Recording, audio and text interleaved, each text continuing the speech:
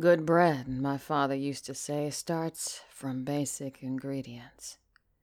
Good flour and clean water.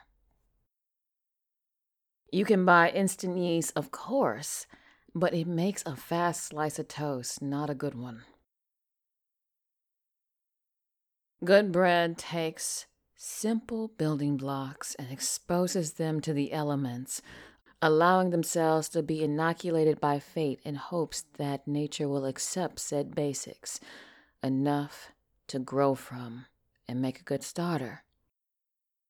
Sour, pungent, tested by time and alive. That's the stuff that makes the best bread legendary. Every crumb nourishing, every bite a new resolve to live. First Agent Stipend saves the day from menacing mutants that breach the city. Strong resolve, an unbreakable spirit, integrity, compassion.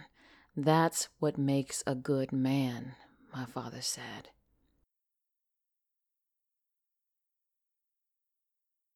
He was a good one to the very end, not me, though. I'm a has-been. A washed-up cop with enough blood on my hands to fill a lake and drown in it.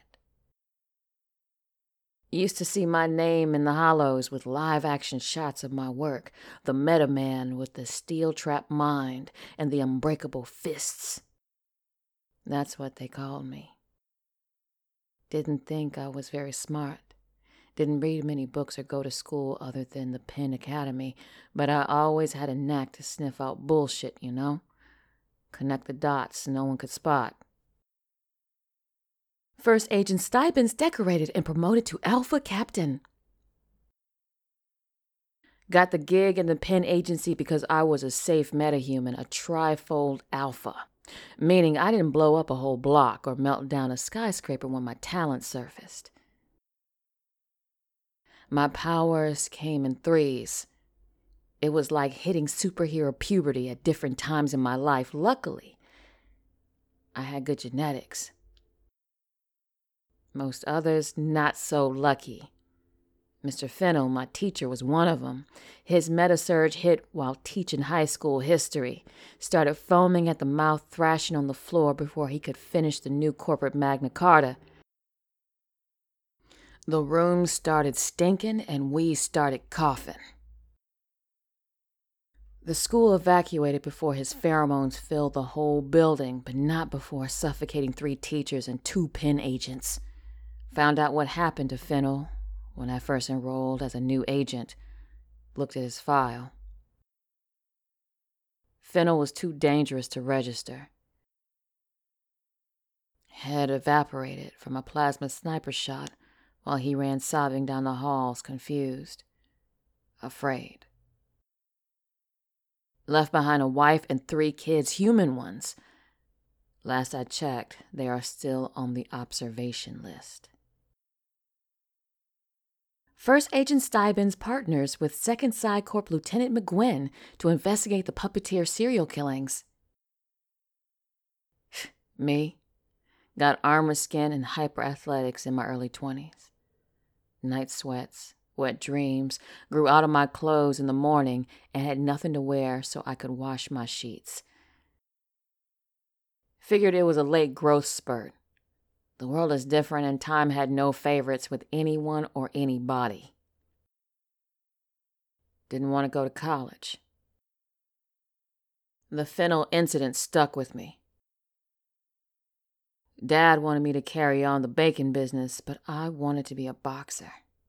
He refused to chip in, saying that fighting the world instead of feeding it wouldn't make it a better place. I walked out of the shop and found a gig cleaning skyscraper windows. My growth spurt helped me do the work in half the time. Boss was always amazed. Youth, he'd say while giving bonuses. Humans didn't break windows like androids did, so he made mint off my sweat. Didn't matter. I was left alone, had enough to feed myself, non-replicated food every now and then, avoiding living in a shithole that was the Downs, and I paid my gym dues.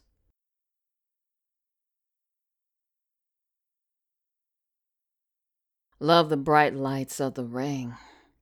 The salty smell of determination did something to me. Always went to fights, skin jobs or modified cyborgs, didn't matter. I saw chess where others saw bloodshed, found out I was a trainer's dream. Fast, light on my feet, never had a cut weight. Listened to my corner, performed down to the letter. Took the hits of a fighter, but didn't have the face of one. Lost some, but never by knockout. Never kissed the mat. No one could hit me hard enough.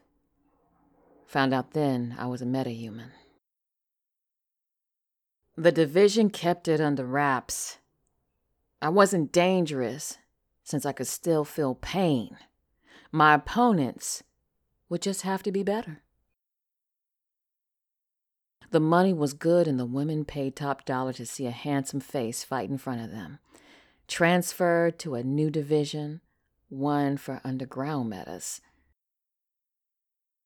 There I got my fame. Babyface Rich, they called me. The old man and I buried the hatchet. My fans bought his bagels and Ma's tender words finished the rest. Hell, he even showed up to a few fights, still covered in flour. That was an old life. A happy one. Lost by points in my final fight. Forgot how the guy looked, but he was familiar. And better. Found my weak spots and dug into them. Of course, I got pissed as kids do. Punched the wall on the way to the locker room and the son of a bitch came down in a pile of rubble. My hands finished the last wave of the mutation. Hyperkinetic speed with focused directional energy. My old man begged that I leave Crescent City at that moment. "They're coming for you, Richie." I laughed at him.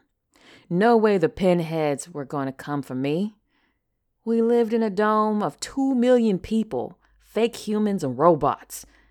I was just some 22-year-old punk kid living with a tough jaw and a dream. What would they want with a fighter who washed windows for a living? Pa was right, as always. The PEN, the Paranormal Entity Network, came to my apartment an hour after I walked through the door. I was going to hunt rogue metahumans, broken or fragged androids, and whatever else the city found dangerous. Or I was going to be registered. Can't have a weapon walking the street, you know. Freaks can't be washing windows. I remember how the agents talked to my class about Mr. Fennel, while the rest of the white coats handled their business. Registration was a way to keep metas numbered and under control, their talents exported to other domes or off-world agencies. Definition? No one comes back after registration. No one. If I fought one PEN agent, I'd have to fight the whole city. How could I refuse? I joined.